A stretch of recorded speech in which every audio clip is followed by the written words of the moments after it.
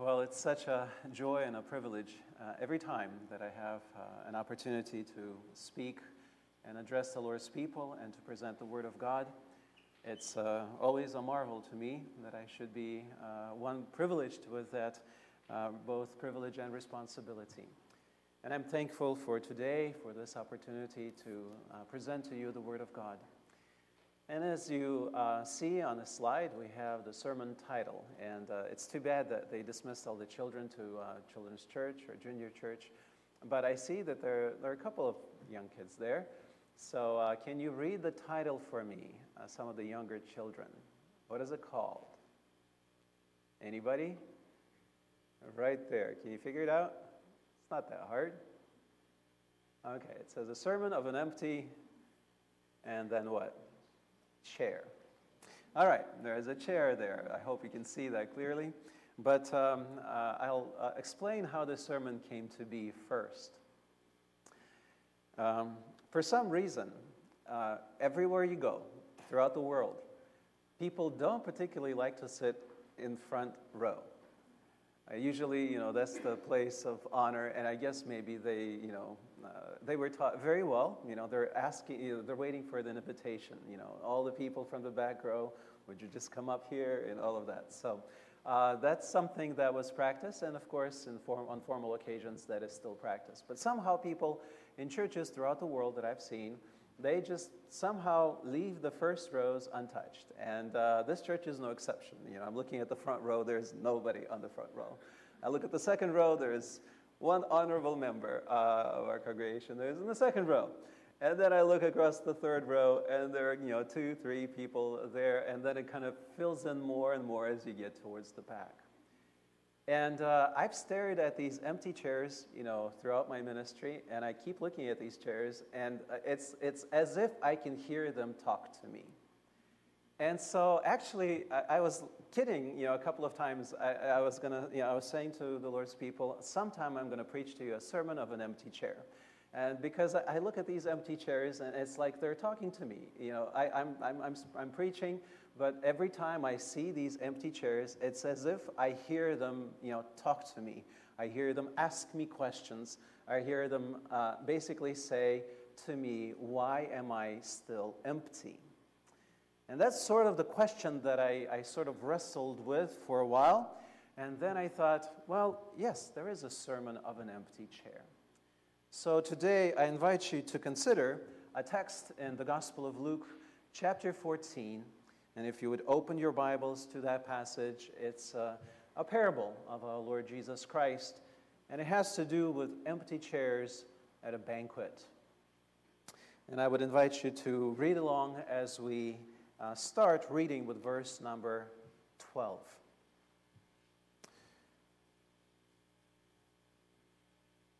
So we just pick up and then we'll orient ourselves in the text. So let's just read straight ahead. He said also to the man who had invited him, when you give a dinner or a banquet, do not invite your friends or your brothers or your relatives or rich neighbors, lest they also invite you in return and you be repaid. But when you give a feast, invite the poor, the crippled, the lame, the blind, and you will be blessed because they cannot repay you. For you will be repaid at the resurrection of the just. And even though this is kind of an introduction to what we're about to study, it is so different from the way that we choose people who dine at our house, at our table. And I think there is a lesson to be learned here, to pay attention to those who are ignored, who are unwelcome, who are maybe unlovely because of the choices that they make, because of the condition of their life. But the Lord actually teaches us to be so different in the way that we even arrange guests and invite guests, whom we invite. I think if churches were to start practice this kind of a behavior literally, I think there will be a great transformation, probably in both the life of our family and in the life of our church. But Jesus said those words, and those words didn't rest easy on the people's hearts that heard them. And I'm sure, as I read those words, they probably bothered us a little bit because they contrast, us with this. We don't really do exactly what Jesus said, at least not a normal pattern of behavior for most of us. But so what happens when Jesus said that? When one of those who reclined at table with him heard these things, he said to him, "Blessed is everyone who will eat bread in the kingdom of God." And that sounds like a very spiritual thing to say. You would, look at that and you say, wow, what a spiritually minded individual. But I think as you look at the text and within its context, you probably see that this spiritually minded and righteously sounded phrase sort of came out of a desire to kind of change direction of a conversation, perhaps, and to present, yourself maybe in this kind of a spiritual favorable light. But Jesus didn't, confront the man with this kind of an expression. He actually used this phrase as a bridge to explain another spiritual truth that gets us closer to our subject of study today. But he said to him, that is, Jesus said to him, to this man, "A man once gave a great banquet and invited many. And at the time for the banquet, he sent his servant to say to those who had been invited, 'Come, for everything is now ready.' But they all alike began to make excuses. The first said to him, 'I have bought a field, and I must go out and see it. Please have me excused.'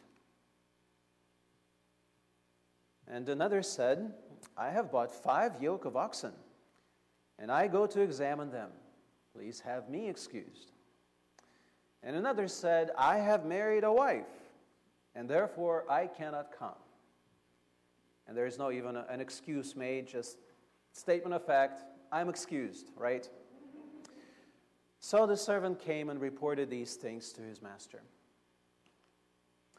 Then the master of the house became angry and said to his servant, 'Go out quickly to the streets and lanes of the city and bring in the poor and the crippled and blind and lame.' The servant said, 'Sir, what you commanded has been done, and still there is room.' And the master said to the servant, 'Go out to the highways and hedges and compel people to come in, that my house may be filled. For I tell you, none of those men who were invited shall taste my banquet.'" So the two stories or the two teachings, they connect. Jesus said, when you invite people to your home, invite those who cannot repay you. Invite those who, by the fact that they cannot repay you, will actually secure your reward in heaven, because that's how the Lord rewards people. If they cannot be rewarded here on earth, then there is a reward that the Lord deposits and that awaits for us in heaven. But then, blessed are those that will eat in the, feast of the Lord, in that banquet of the Lord. And then Jesus presents this story to explain how people respond to divine invitation to be an honored guest at his feast. And when we look at the empty chairs that surround us in this church, or pretty much in any other church that you go to, vast majority of them, and I invite you to look at these chairs. You probably saw these empty chairs last week.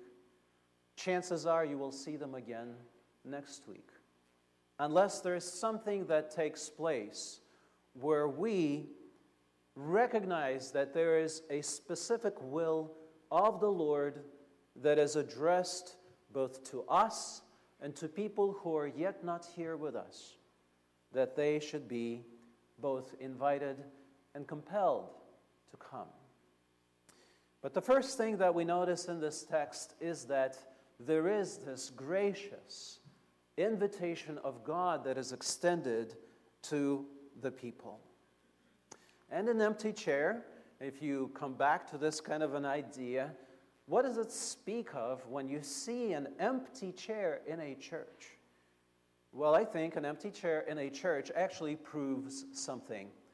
And in one sense, it proves God's goodness, out of which extends this gracious invitation, come to the banquet and eat.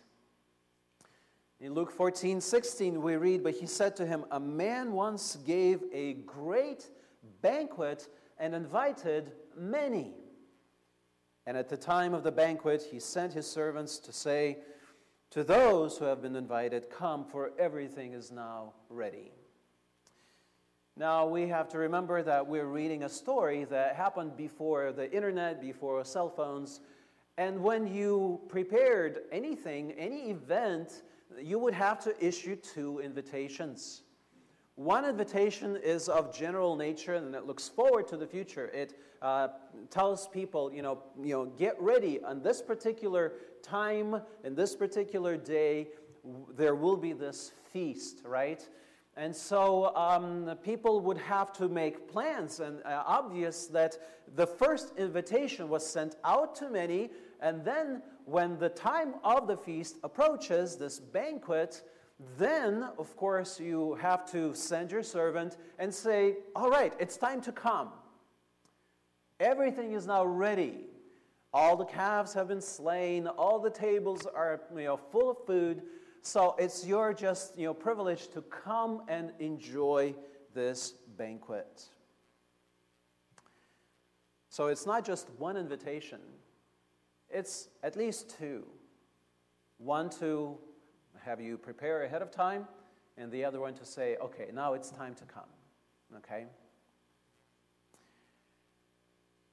So how does a chair speak of that goodness and of that invitation to the Lord's house? Well, empty chairs in the house of God are a testimony to God's goodness in the following way. We have a ready place. It would be, very difficult, I think, to invite a person not to a comfortable building where, you're not even walking on a dirt floor, you're walking on a carpet.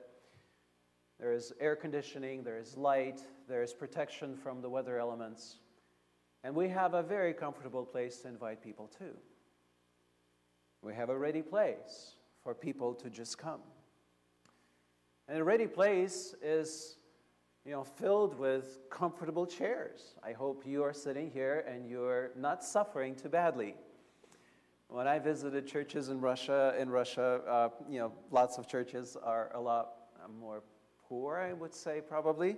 And so we didn't have chairs. We would have these benches, wooden benches. And that was still better than the Russian Orthodox churches, because Russian Orthodox churches, by their theology, they don't place seats inside of a cathedral. You must stand.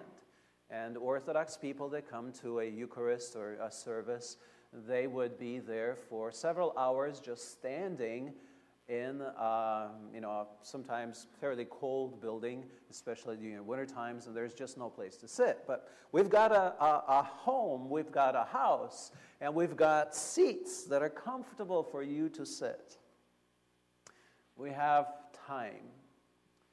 And that is one of those commodities that we can never multiply to our satisfaction, but praise the Lord, there is this time that God gives, and it's a time of gracious invitation. And last time when we looked at a passage of Scripture together, I was preaching from 2 Peter chapter 3, and explaining God's purpose of time. And we saw that God is long-suffering, and He extends this time of grace so that people would hear the invitation that is given and come to the banquet of the Lord. More than that, we have the gospel. We're not actually just inviting people for a meal. We're inviting people with the gospel of Christ for something that they can never satisfy in this world. There is a hunger in a sinner's heart, whether he acknowledges or understands what it is, but God actually made human beings to be satisfied only with God. And the gospel is that story of reconciliation with our Heavenly Father through Christ's sacrifice. And so we have something to tell them, and we have this gospel invitation. Come anyone, because it is not your capacity to pay something back to the Lord that makes the Lord choose who is invited. The whole point of Christ's story is that people need to choose others who cannot pay them back. And so if you cannot pay anything to the Lord back, that does not hinder him from inviting you. That is not an obstacle to him. He is a generous God who needs nothing from you. He has this gracious offer of invitation to anyone, whether you are capable to pay him anything or not. So there is that good news of the gospel invitation. And lastly, we have servants. In Christ's story, there is this faithful servant who obeys the master of the banquet. It's not the master that goes inviting people, it is the servant that fulfills his master's wish to go and invite. And as many times as he tells them, go out, he says, yes, sir, I'll go. And he goes out and he fulfills the request. And when one people, say, no, I'm not going to come, the master says, okay, invite others. And he goes out, invites others, and there is still yet room in the banquet. And the third time, the master says, go out and collect anyone that you can come, compel them to come, so that this house will be full and there will be no more empty chairs. And thank the Lord, we have servants in this home, in this house of the Lord. But this story is not about just God's gracious invitation. There is another reality that works whenever God invites sinners to come and feast in his presence. And that is human, willful sinfulness. That is readily apparent as we read the story. And in verse 18, we see that as the second invitation comes out, they all alike began to make excuses. People don't actually mind the first invitation. It says, would you think about, the Lord's, claims? Would you consider his invitation for the future to come to his presence, to come to that feast? And when you explain God's will in those terms, you don't have to make a decision right now. Just, possibly in the future. Even, hardened sinners will say, well, okay, gracious invitation. Who will say just no, out flat? Well, there are those who will actually say, no, I don't want anything to do with that. But most people will actually be polite, and they will say, oh, thank you, of course, no problem. They don't want to be completely, obnoxious about their unbelief. But something changes within sinners when there is the second invitation and it says, it's today. Come today to see the Lord. Come today to partake of this banquet. Nothing changes within the sinner. It just, all of a sudden, something comes out that was inside each one of us all along. There is an enmity towards the owner of the banquet, which is obviously pictured as God. People do not wish to be in the presence of God. No more than a dirty being wants to be exposed in the light. That is what happens because God is light. And we as sinners, the closer we get to that light, the less comfortable we become. The more we see our own imperfections, the light begins to hurt our consciousness, our light, our sense of it within, and we start to make excuses. Oh, I can't today. Not today. And so what kind of excuses do we read here? Well, they sound actually pretty good if you just, read it on a surface level. The first said to him, I have bought a field, and I must go out and see it. Now, obviously, if you know anything about buying things, generally you go seeing before you buy. Very few people would just, get an invitation, oh, I've got a field for you, why don't you buy it? And you say, okay, I'll buy it, and then I'll go see it. No, it doesn't work that way, because you want to see whether it's full of rocks or not. You want to see if there's water available, if you're planning to grow anything in that field, etc., etc. You are actually making the study of the field before you purchase it, and so this excuse sounds just like that. It's just an excuse. It's not a real reason. There is no emergency that compels a person to go that particular day to go see that field. It won't run away from you. You can do that tomorrow. But no, there are always things that are taking priority as soon as we have something to do for the Lord. Have you noticed that? We can read our Bible, I have noticed that many times. And then, if you miss the morning time for some reason, then, the day takes over and your, lunch approaches and you think, okay, well, there's a good chance, good opportunity for me to read my Bible right now. But then as soon as you think of the Bible reading, you say, oh, but there is this other project that I need to do. And, oh, I need to respond to this email. Or I need to... And there's always something that arises at the moment when you do something for the Lord. And that happens to believers.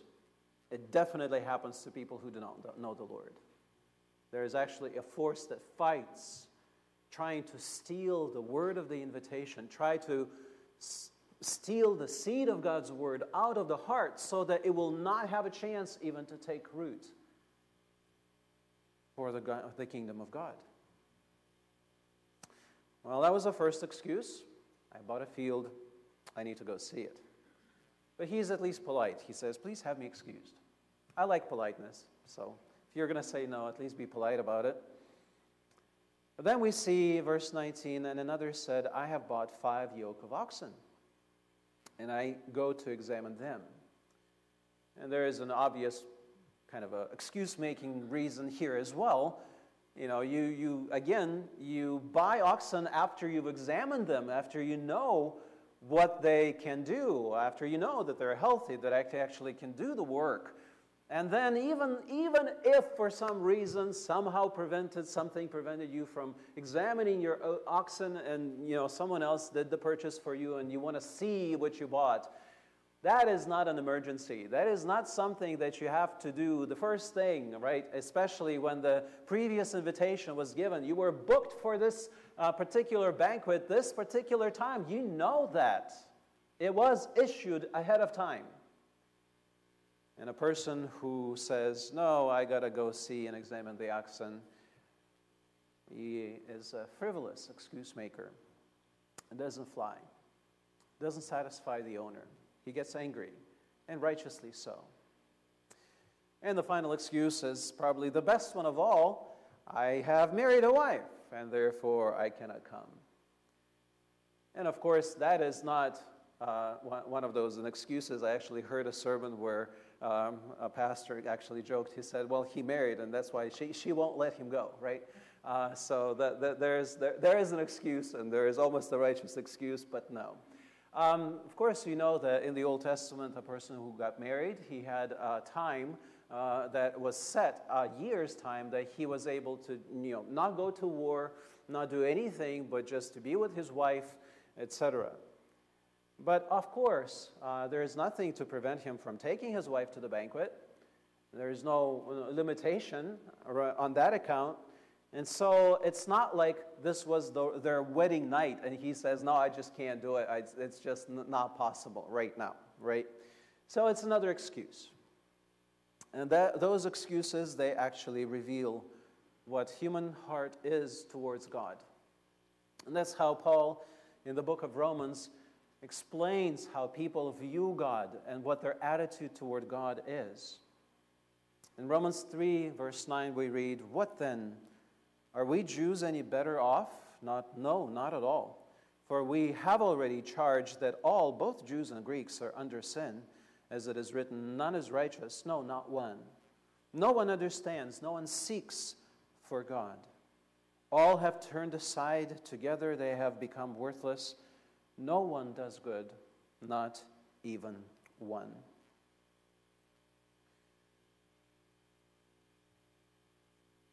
People are willing to talk about God from a distance. They're willing to entertain thoughts of future faith. But when you come with a choice, now choose to follow the Lord. Now the Lord says, "Come." As soon as you do that, you see a change in a person's countenance. It's so apparent, so frequent. I've seen enough of it. I don't ever want to see it again, and yet I know I will. Because that is just the reality of a human sinful condition. We do not want anything to do with this God.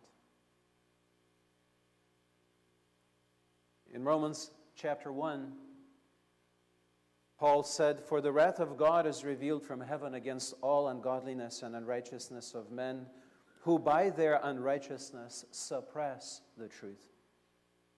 For what can be known about God is plain to them, because God has shown to them. For his invisible attributes, namely his eternal power and divine nature, have been clearly perceived ever since the creation of the world in the things that have been made. So they are all without excuse. For although they knew God, they did not honor him as God or give thanks to him, but they became futile in their thinking, and their foolish hearts were darkened. They did not see fit to acknowledge God," says the Scripture. And if you remember yourself as an unbeliever, you remember that darkness from within that fought against God's invitation. I didn't grow up in a Christian home. I didn't have a Bible until I was 15. And before I had my Bible, guess what? I thought I was a God-seeking individual. I had a knowledge or a faith in God that I couldn't profess. I didn't know any Christians around me. But inside I had this testimony that God exists. I didn't have to have any proof. I looked around. It made sense to me that this world has a supernatural origin. And I had a faith in God. And I was looking for God as I thought. But you know what happened as soon as I started attending an evangelical Bible preaching church? I heard the gospel invitation, and I realized that the gospel invitation demands that I sever ties with my love of sin. And as soon as I realized that that is the price of following after this God, I started making excuses. I started saying, "Not right now." I actually remember thinking that. And I actually regretting that the gospel invitation was so urgent, because I realized no matter how many excuses I give, none of them are truly satisfactory. So the gospel message reveals something about people who do not know the Lord, religious, or that is, plain unbelieving people. But there is another side to this ugly truth of human sinfulness. Religious people don't want to have that invitation of grace. Because religious people, they want to have a relationship with God on their terms, where they contribute something to God. And then they can expect something from God for their righteousness, for their good behavior. And so a gracious invitation where you are acknowledged as undeserving, as worth less of your own selves, is actually an insult to these people. In Romans 10, verse 2, we read, "For I hear them bear witness that they have a zeal for God, but not according to knowledge." And that's Paul speaking of religious, zealous Jews. For being ignorant of the righteousness of God and seeking to establish their own, they did not submit to God's righteousness. For Christ is the end of the law for righteousness to everyone who believes. And as shocking and surprising as it is, the truth is religious people hate the gospel of grace. For that very reason, it is of grace. It bothers them that you pay nothing and you can expect nothing.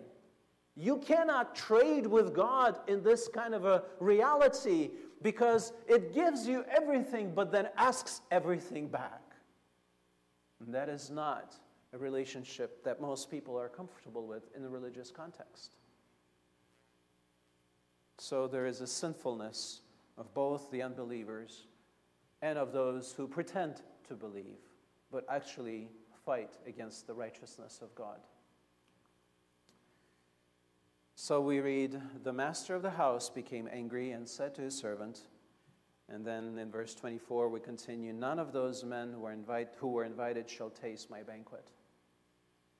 That is one scary verse, because especially people who have grown up in religious homes, in evangelical homes, who have heard the gospel told, read, sung to them from the moment they actually could understand anything. And they have heard these invitations sometimes for years, sometimes for decades. And they say, oh, not yet, not right now. The Lord says every Sunday, come. This is the day of salvation. This is a good day to come to the Lord to be saved. And there is always an excuse.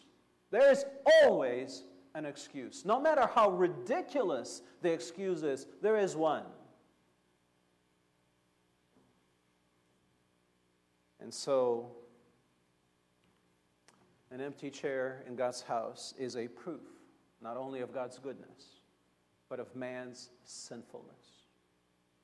And the scary thing about man's sinfulness is that God is under no obligation to keep inviting you. If you resist God's grace once and again and again and again and again, you may come to a point where God will say to you what He said about those people, and that is, none of those men who were invited shall taste my banquet.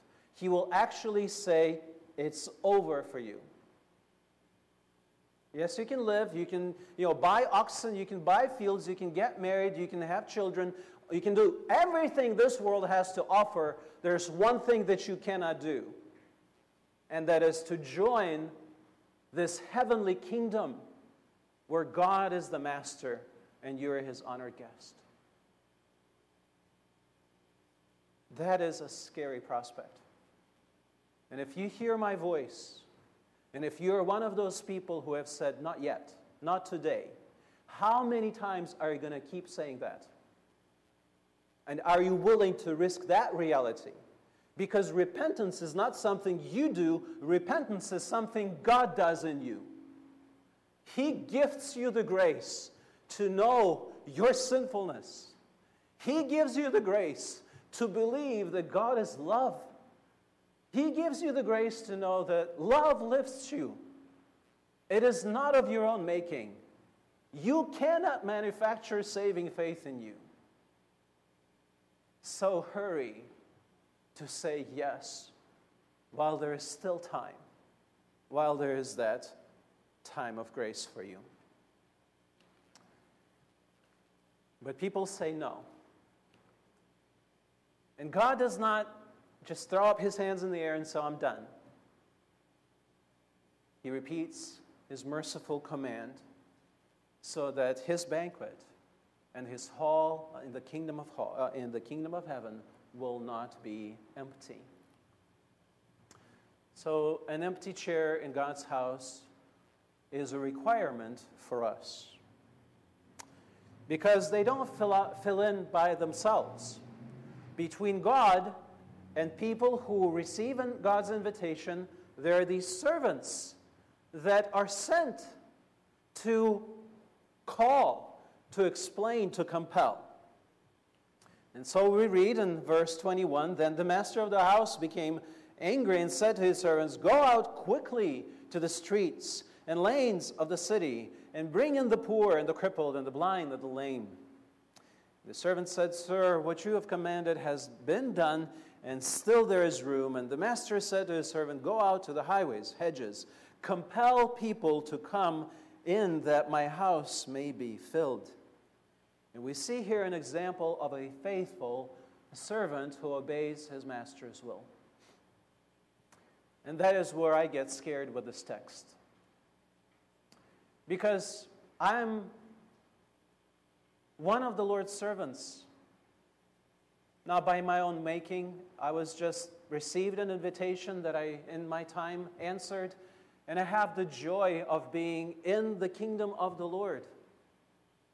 But the kingdom of the Lord is not a time when you just sit and eat and say, "Hey, waiter, can you bring me some more grace? Can you bring me some more peace? Can you bring me some more love?"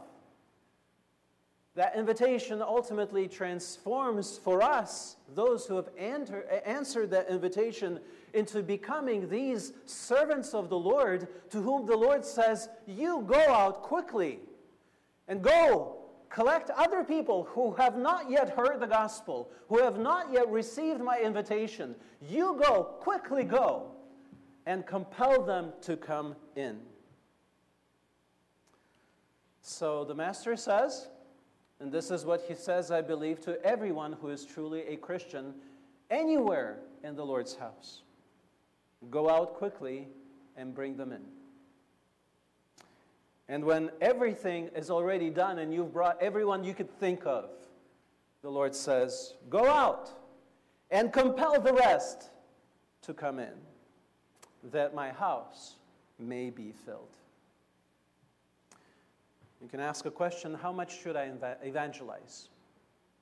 When can I stop? And I can say, well, while there is room, there is no stopping. Right? Is that a right conclusion? If there is room, that means we cannot rest.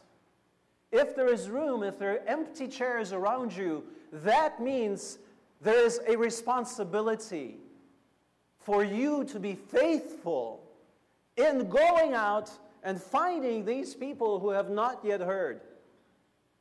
And it's not that hard. It's not like we've gone throughout the whole world and we've told everyone, and everybody says, "Oh, I bought a couple of oxen," and poor oxen, they get bought all the time. And I got married and all of that. The truth is, there are so many people who have not heard in this, little town of Hollister. How many people who have yet not heard an invitation, who have not heard our invitation? You can exhaust yourself just trying to fill in, trying to get to everyone in the Hollister. But what other choice is there? The Lord says, "Go out quickly, bring them in, go out and compel them."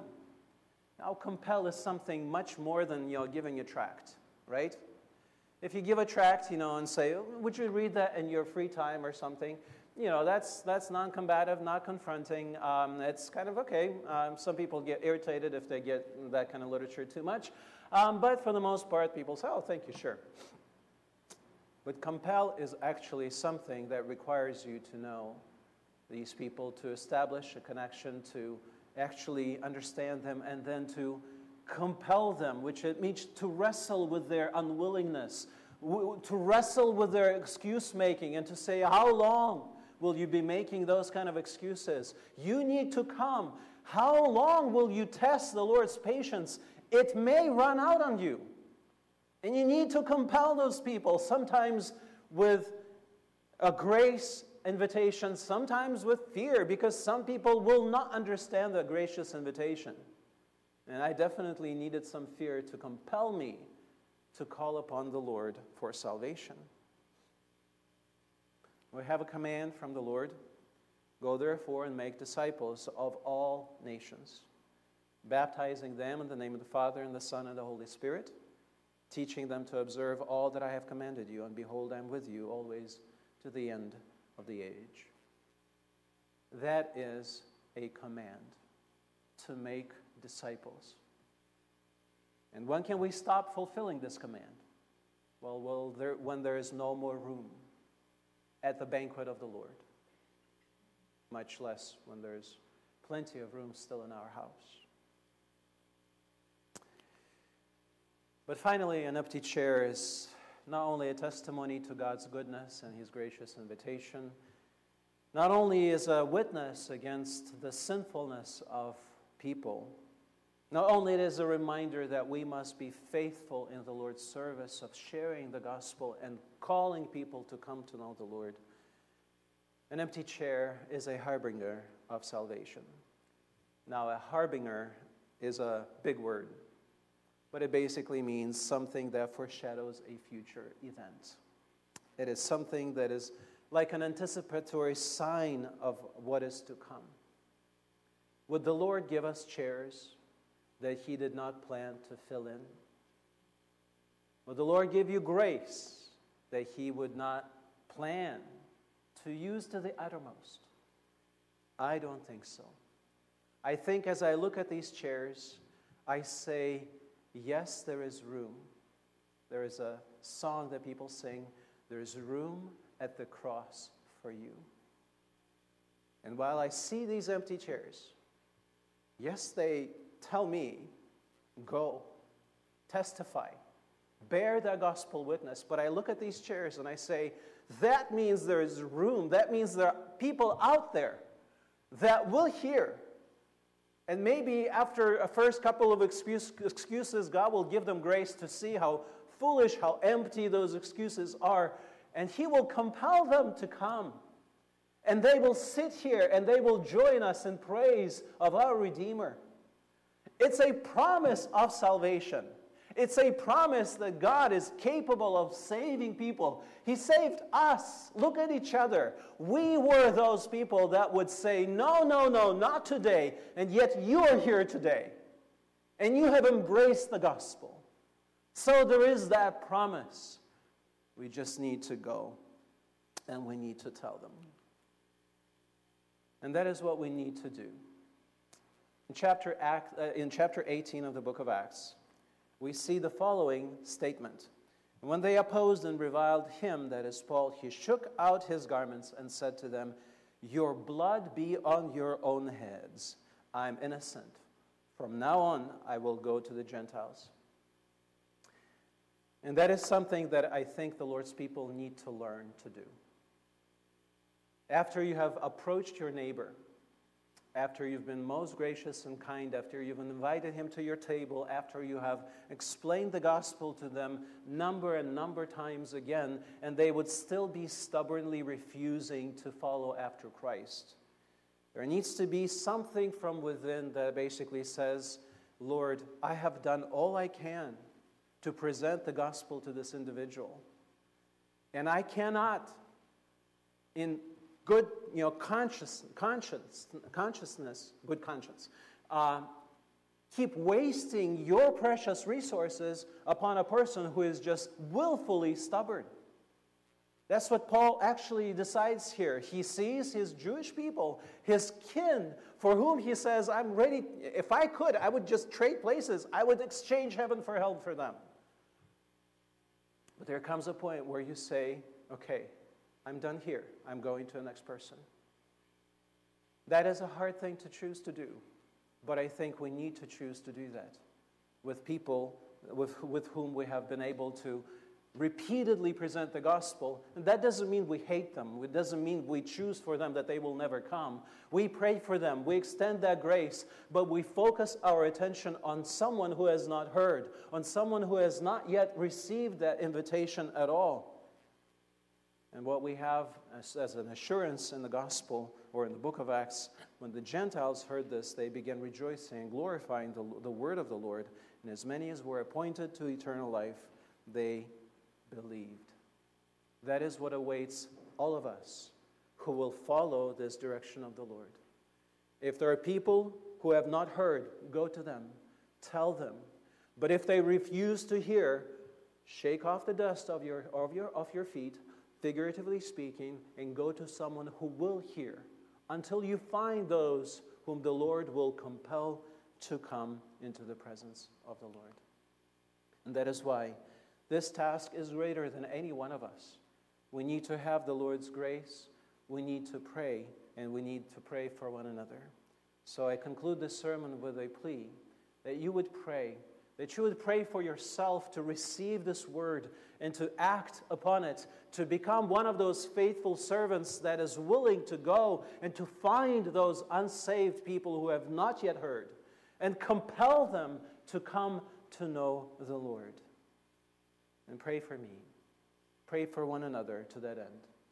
Paul knew this urgency and this need, and in Ephesians chapter 6, he says, praying at all times in the Spirit with all prayer and supplication to the end, keep alert with all perseverance, making supplication for all the saints, and also for me, that words may be given to me in opening my mouth boldly to proclaim the mystery of the gospel, for which I am an ambassador in chains, that I may declare it boldly as I ought to speak. Now, isn't this the essence of what we need to pray for this church, for one another, as we strive to spread the gospel invitation throughout the city, and by the Lord's grace, their missions to the end of the world? Amen. May the Lord help us to that end.